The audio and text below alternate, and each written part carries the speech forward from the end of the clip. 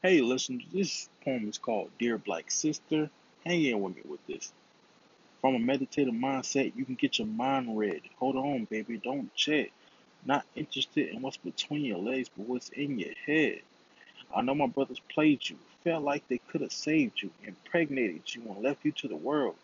I'm not taking sides, but it's scary for a brother not taking on responsibility when he's on his knees praying so he can eat. Don't call him a deadbeat. His young mind is just grasping the ideology of time. Don't worry, it's his sign that he needs to get off his ass and make something shake to cover his kids for goodness sake. His mind is racing because life ain't no longer a steady pace. Everything changed.